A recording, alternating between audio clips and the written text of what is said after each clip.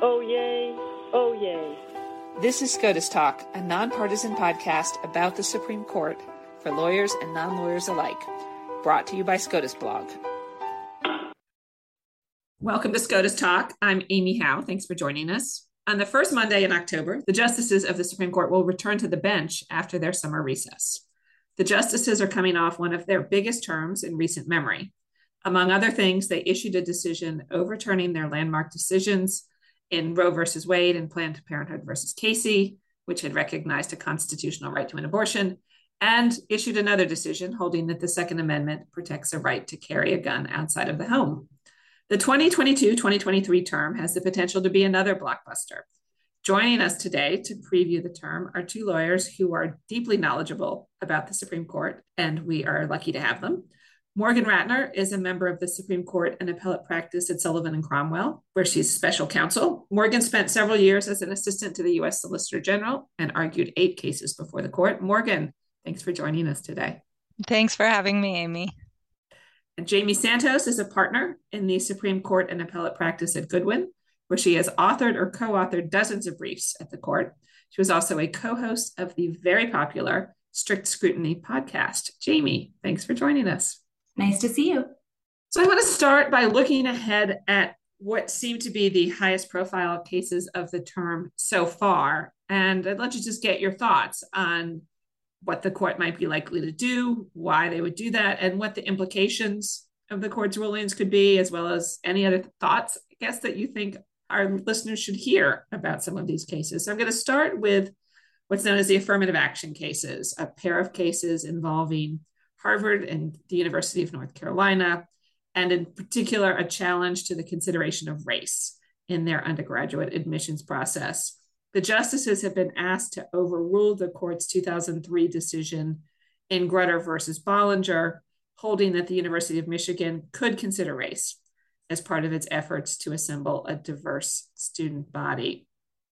And then one other thing I sort of want to throw in addition to the court's holding in that case, in her opinion in Grutter, Justice Sandra Day O'Connor indicated that this rule about considering diversity would sunset, so to speak. And so we're going to play just a tiny snippet from her opinion announcement. We see no reason to exempt race-conscious admissions programs from the requirement that all governmental uses of race must have a logical endpoint. We take the law school at its word that it would like nothing better than to find a race-neutral admissions formula and will terminate its race-conscious admissions program as soon as practicable. It has been 25 years since Justice Powell first suggested approval of the use of race to further an interest in student body diversity in the context of higher education. We expect that 25 years from now, the use of racial preferences will no longer be necessary to further the interests that we approve today. Jamie, I want to start with you. Sure. So I think that what time has shown, at least certainly the UNC and Harvard are saying, is that this was really an aspirational statement by Justice O'Connor. And that unfortunately we are not there yet. And I will say, though, that I think it is hard for me to see a decision that doesn't overturn Grutter. I think in the Harvard case, there was a full-blown trial. There were incredibly detailed factual findings. The First Circuit had an incredibly fact-bound decision. The decisions, I think, were as bulletproof under Grutter as you could possibly get. And so unless there were 5 pretty well-assured votes to reverse and to kind of reverse course on Grutter, I don't know that there would have been a huge point in granting cert in this case. And in the UNC case, where the court granted cert even before judgment, unless there were really 5 votes to reverse. So I have a hard time seeing anything other than the court overruling Grutter, though I do wonder whether there's a chance that one case could turn out one way and one case could turn out the other way. So that the 2 cases, Harvard and UNC, they have a couple differences among them. So one is that Justice Jackson cannot or will not be on the panel for the Harvard case because she was on the Harvard, whatever the version of the Harvard Board of Regents is. So she's kind of recused from that case. And the other difference is that Harvard has a legacy admissions program and UNC doesn't. And that could theoretically impact how the court views the necessity of using race in college admissions consideration. So I think there's a chance that the two cases could turn out differently, but it seems probably unlikely. I guess I'd add two things to that. I mean, the first is I agree with Jamie that generally speaking, it seems unlikely that the court is going to leave these decisions as they came. But the interesting question for me is, in the court's previous affirmative action cases, it's done a lot of tinkering, right? It's refining just how much race can be used, trying to say you can use it a little bit, but not too much. And so I think the question in terms of how far the court goes is there room for any more tinkering? The big overarching question about the viability of race-conscious admissions, I think, might turn on whether the court thinks that admissions officers really can look at race without turning it into a system of racial balancing, and whether if the court gives a little more guidance, then maybe race can be used, but just used a little bit less. And I don't know whether 5 justices will see a path to doing some more tinkering there as opposed to a categorical holding. The second thing I would say is it has long seemed like Grutter, whether to overrule Grutter was sort of the end game. It strikes me that the parties here debate really at length whether universities have workable race-neutral alternatives to achieve educational diversity. And what's really interesting to me now is that waiting in the wings, if the court gets rid of affirmative action, are challenges to race-neutral alternatives. We saw this with the Thomas Jefferson case that went to the court in April. There, the Thomas Jefferson School had changed its admissions policy to guarantee seats to top students at various schools, and to not use race in the admissions process. It was a race-blind process that was an alternative that was still designed to hopefully get some educational diversity. And so, I think the end game has long been, well, is Grutter going to go down? But I think there's a pretty lurking question of, is that going to be the end of the line? Or are there going to be challenges to facially race-neutral programs that were still designed to ensure some educational diversity? Can I ask, you may not know the answer to this, but how conscious are the justices when they hear argument in the Harvard and UNC cases that these other cases are lurking back there? Well, I mean, they have to be conscious of the Thomas Jefferson case because it came up on an emergency application in April. I think there were 3 dissents at that time. So I imagine that case, at least as an example of this sort of segment of race-neutral admissions policies, have to be on the minds of at least some of them. I think that the last couple terms have shown that the justices are keeping an eye on what's happening out there. I mean, you had last term Justice Sotomayor asked several questions about news coverage that pertain to issues before the court. I think that, the same blogs and podcasts that Supreme Court commentators and lawyers read are the same ones that many of the justices read themselves. So I would be very surprised if they had no idea kind of what else was coming down the pipeline. The next case I want to ask you about is a case called 303 Creative. And it is the case of a website designer named Lori Smith, who does not want to design websites for same-sex weddings. And she wants to post a message on her own website to explain that. But there's a Colorado law that prohibits businesses that are open to the public from discriminating against LGBTQ people or announcing their intent to do so. And if this sounds familiar to some of our listeners, it's because in 2018, the Supreme Court had a similar case also from Colorado known as Masterpiece Cake Shop. And the Supreme Court ultimately sidestepped the question before it in that case. But now Smith's case is back in the Supreme Court. Morgan, so I guess for starters, the court has changed a lot since 2018. Yes, it sure has. I'm not sure that is the driving factor of why there might be differences here from the outcome in Masterpiece Cake Shop, I think the driving factor is that it doesn't seem apparent to me that there are the same sort of off-ramps that were available to the court in Masterpiece Cake Shop, right? One of the questions there was whether baking a really fancy cake is art or speech. And the same debate was available in a case involving a florist that has sort of bubbled around. But I don't think there's as much of a debate about whether a designer of a website is doing some sort of speaking. So that potential off-ramp, I think, is perhaps gone. And then the complication in Masterpiece, which you suggest the court sidestepped this free speech issue, is that there was at least an argument about some sort of religious animus by the government decision maker. This case is pre-enforcement. The record is a lot thinner. And so that off-ramp seems potentially unavailable as well.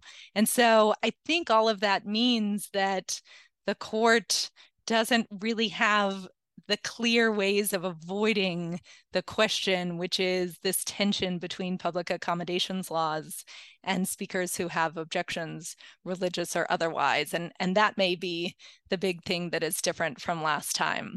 I did just want to add one thing that's not different from last time is the court's free exercise doctrine, and in particular, its decision in Employment Division against Smith.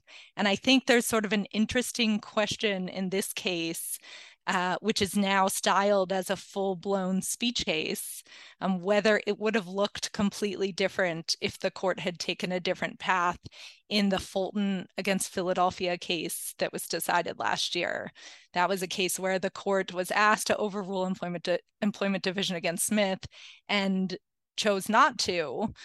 If it had revisited Smith, I think you would see the types of arguments made here in 303 Creative packaged instead as free exercise arguments than free speech arguments. But because Smith is still in place, and because the court took kind of the narrower free exercise approach in Fulton, I think you see in this case, 303 Creative, the broader free speech argument instead of potentially a narrower free exercise argument. And I'll add that, Morgan, you just mentioned that the court doesn't really have as many off-ramps. I would say I don't think they want the off-ramps here. The court in this case, at least in my view, reached out to take this case, even though there wasn't really a super significant live concrete dispute. I mean, remember that in Masterpiece Cake Shop, you had a situation where a same-sex couple had asked a baker to bake them a wedding cake. He said no. The couple filed a complaint.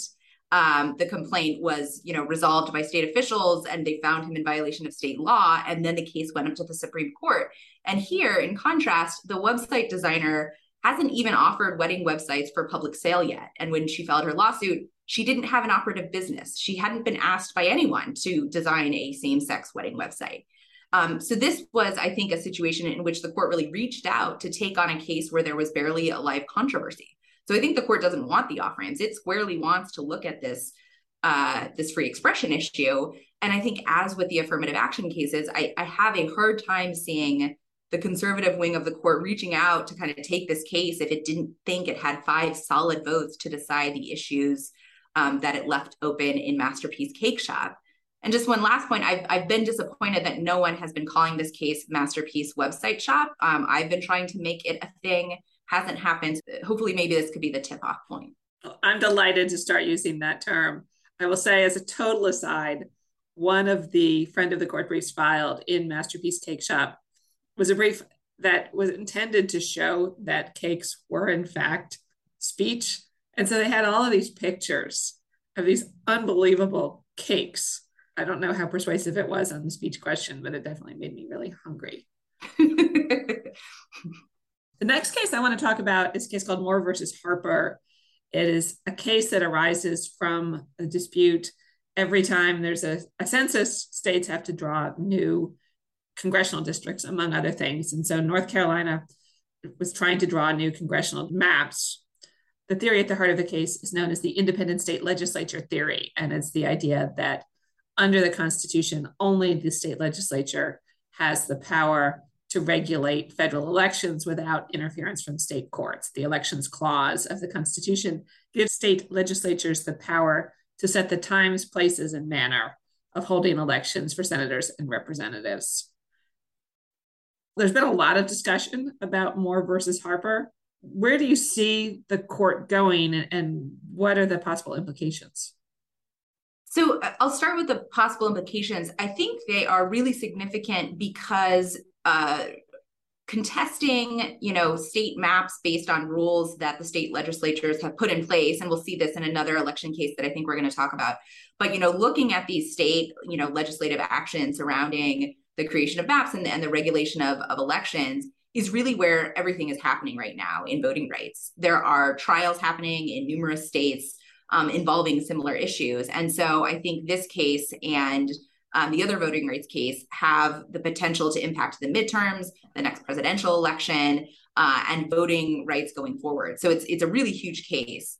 This is kind of a strange case. I think it's hard to predict in some ways because I think the conservative wing of the court has put a really huge emphasis on historical understandings of different constitutional provisions in decisions over the last couple of years, including in Dobbs. And in the gun rights case, it's looking at what was the original kind of historical understanding of the words that the framers used. And if you kind of look at the elections clause at issue in this case, the question is, as you kind of mentioned, is the elections clause says state legislatures have the power to prescribe regulations. It doesn't say states have the power to prescribe those regulations. But at the time of the founding, my understanding is that it was pretty well understood historically that reference to state legislatures was understood to mean state legislatures as cabined by state constitutions that created these state legislatures. So I think there's a really strong historical argument if the court is consistent about, its use of historical resources about, what these words mean. And so I think that it's hard to overcome that historical context. The other thing that I think makes it hard to predict is that the court generally has kind of shown it doesn't really want to get involved in state election regulations. It said that partisan gerrymandering was really above its pay grade. And so getting involved in a dispute between a state legislature and a state high court really doesn't sound super appetizing, but the court took on this case. And so I really wonder, did it take on the case so that it could impose constraints on state courts like it has imposed constraints on federal courts, which seems kind of not in line with what the court has seemed like it has wanted to do? Or did it take on the case to show that it was consistently applying a historical analysis of the Constitution, and it can do so in a consensus-driven, nonpartisan, non-ideological way? I don't really have a sense. So I should add first that I could probably talk about this case for the rest of our time here because I just did a mock oral argument in it at the William and Mary Supreme Court preview. So I'm ready to go on this one if you have any questions. Excellent. But please just explain how everything I said was totally wrong, which I'm sure probably no, just delete that part. What you said is great. I mean, the thing that I would add to it is this strikes me as a case where the court would be interested, or at least a majority of justices would be interested in finding a potential middle ground, but it is very hard for me to see what that middle ground might be. You have petitioners are sort of swinging for the fences saying state constitutional provisions don't ever apply to federal elections or federal election regulations. And while we don't have respondents' briefs yet, I expect they'll argue, like their briefs in opposition, that this is all just sort of a state law question. And I think there's probably some interest at the court in finding a path in between and wondering, is there a way to say some state court decisions go too far and look like legislation, but ordinary state constitutional provisions apply and state courts can construe them sort of in ordinary ways. And I don't know that the parties have offered up really a very clear middle ground alternative about sort of how skeptical a federal court needs to be of a state court's resolution of state law before it becomes a federal issue, or how much delegating a state legislature can do before it runs up against some sort of non-delegation principle that's embedded in the elections clause. I'm just candidly not sure whether there is a possible middle ground there, where where federal courts could review the most dramatic state court decisions, and this is admittedly on the dramatic side, but where federal courts could keep out of being sort of roped into every state law election dispute. And so I expect there's going to be a lot of inquiry and argument trying to figure out whether there is actually a principled administrable line in the middle. And I don't yet know what that line might be. Yes, because this does start to sound like the partisan gerrymandering cases, putting aside sort of the substance of the rule. Are the justices going to be worried that if they don't wash their hands of these disputes altogether, that this is going to become a part-time job? Right, but I do think it's one thing for the Supreme Court to tell federal courts, stay out of this. This isn't really your line of business. It's another thing to effectively tell state courts to stay out of it. And this is where I think it gets very complicated, because we're talking about a federal constitutional provision, but we're talking about state constitutional provisions and, all of this kind of overlapping jurisdiction. But it does make it very hard, I think, to predict what's going to happen. All right. Well, I guess maybe we can have you back after the oral argument to talk some more about it, or the opinion. The last case I want to sort of focus on, the last of the cases that is already on the court's docket for the fall, is one that you mentioned, Jamie. It's a case called Merrill versus Milligan. And the justices agreed to review a decision by lower courts in Alabama. And the lower courts held that the state likely violated the Federal Voting Rights Act when it drew a new map for congressional elections that contained only 1 out of 7 majority Black districts. The justices earlier this year put the lower court's order that had required the state to draw a new map on hold. So Alabama is going to be using this map that lower courts have said likely violates the Voting Rights Act for the 2022 elections. The Chief Justice dissented from the court's order, but he said, that on the one hand, the lower court's order is consistent with the current voting rights law, but he said, on the other hand, we should take up this dispute because there's uncertainty about what the plaintiffs have to show in this case. Morgan?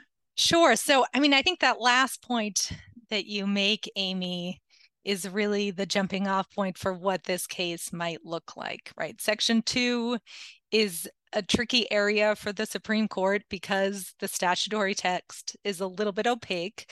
And so it's an area where the court has created doctrines and checklists to try to effectuate that text.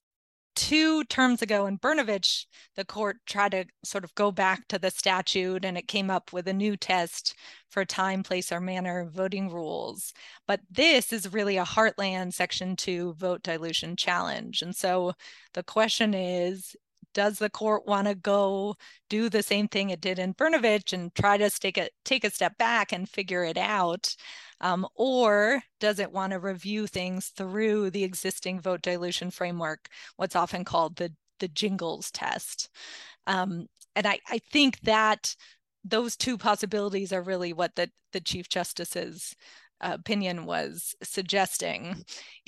If I had to hazard a guess, which is always dangerous, especially before argument, it seems unlikely to me that the court is going to chuck Jingles altogether. Maybe Jamie will have a different view on this. But I do think the justices will be interested in incorporating into the Jingles framework some idea that race needs to have a more limited role. It's sort of hearkening back to the affirmative action cases we've talked about, some notion that you can't have too much consideration of race. I don't know if they'll do that as an add-on to the Jingles test for single member districting, or as a refinement of the first step of the Jingles test, or as part of the totality of the circumstances analysis that's supposed to be run after the Jingles test. And I don't think that doctrinal framework really maybe matters all too much, exactly where it puts whatever clarification it sees as necessary. But I do think the important thing is that the court, or at least 5 justices, are probably going to want some sort of clarification. And then my guess is that they would leave the parties to duke it out on remand.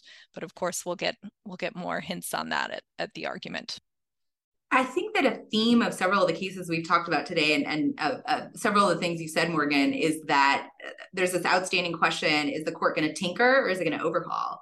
And I think that really kind of exemplifies the current Roberts court, because that's the question in almost every case, it seems like. Is the court going to tinker or is it going to overhaul?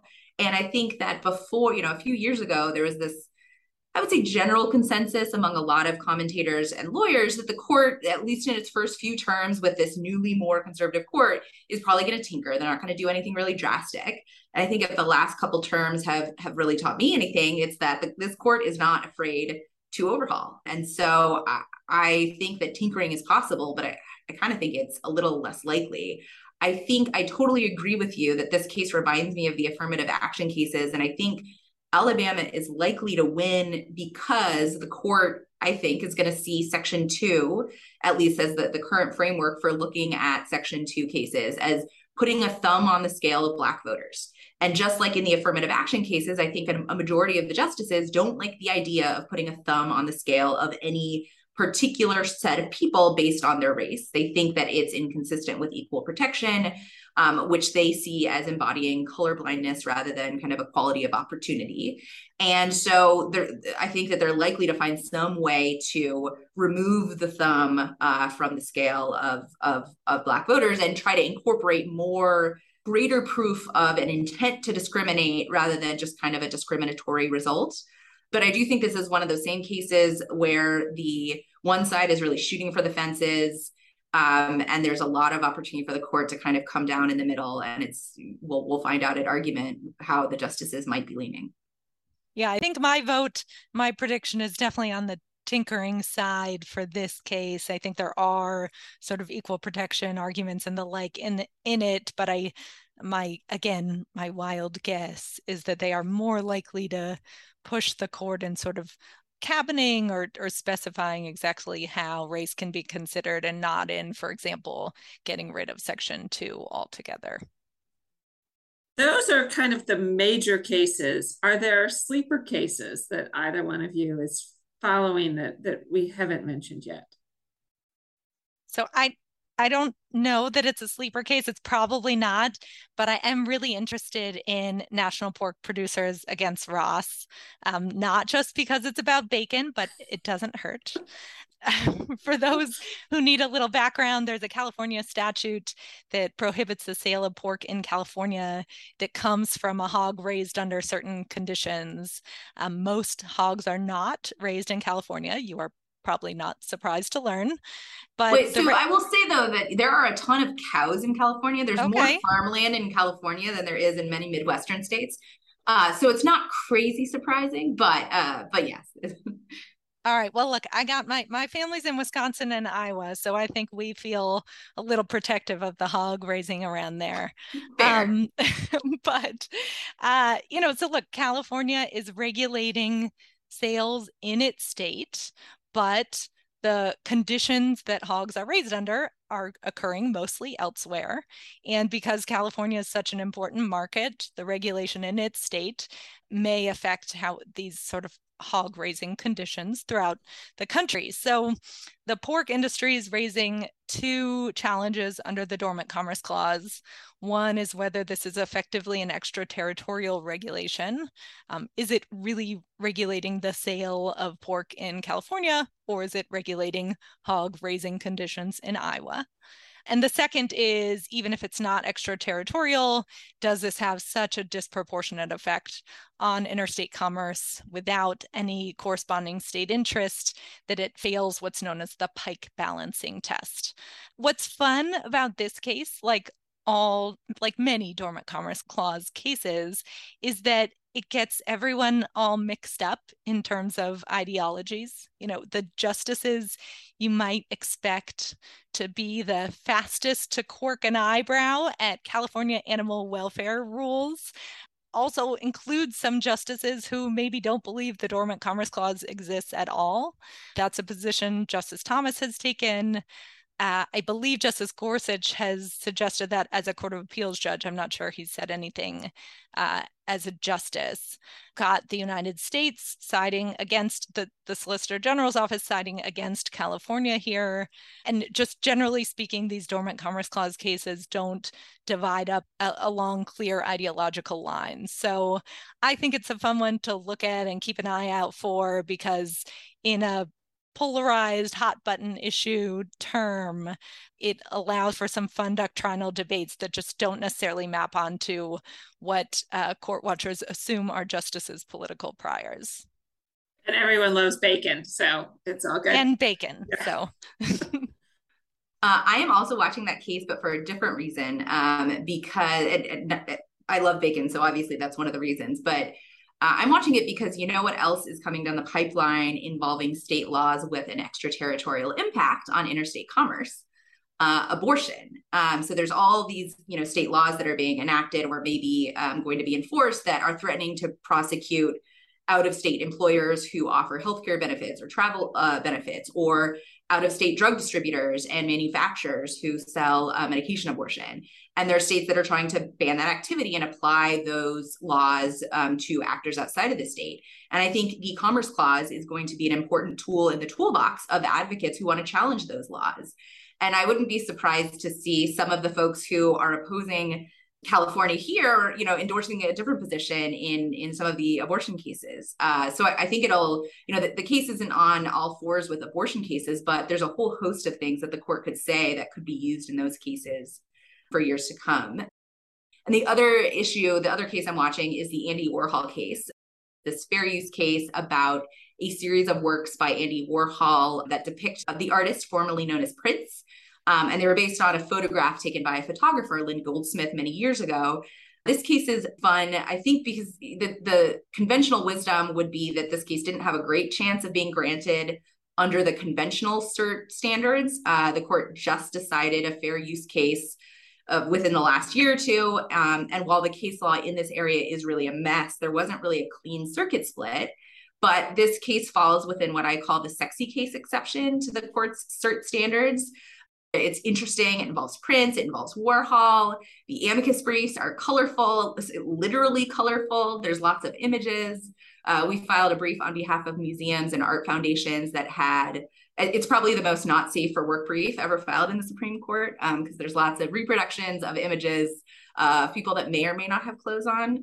So it's a fun and interesting case, and is sure to have lots of interesting hypotheticals. And I think it's a case where Justice Breyer will be very much missed on the hypothetical front. The lawyers might not miss him, but the rest of us will. Yes. So you've mentioned, Jamie, looking ahead to some of the abortion cases that might be coming down the pike, and therefore you're following the Commerce Clause case. Are there other cases that you see on the not too distant horizon for the court? The court has only filled its calendar essentially through the end of 2022. So they've got January, February, March, and April yet to fill. Yeah, I think so.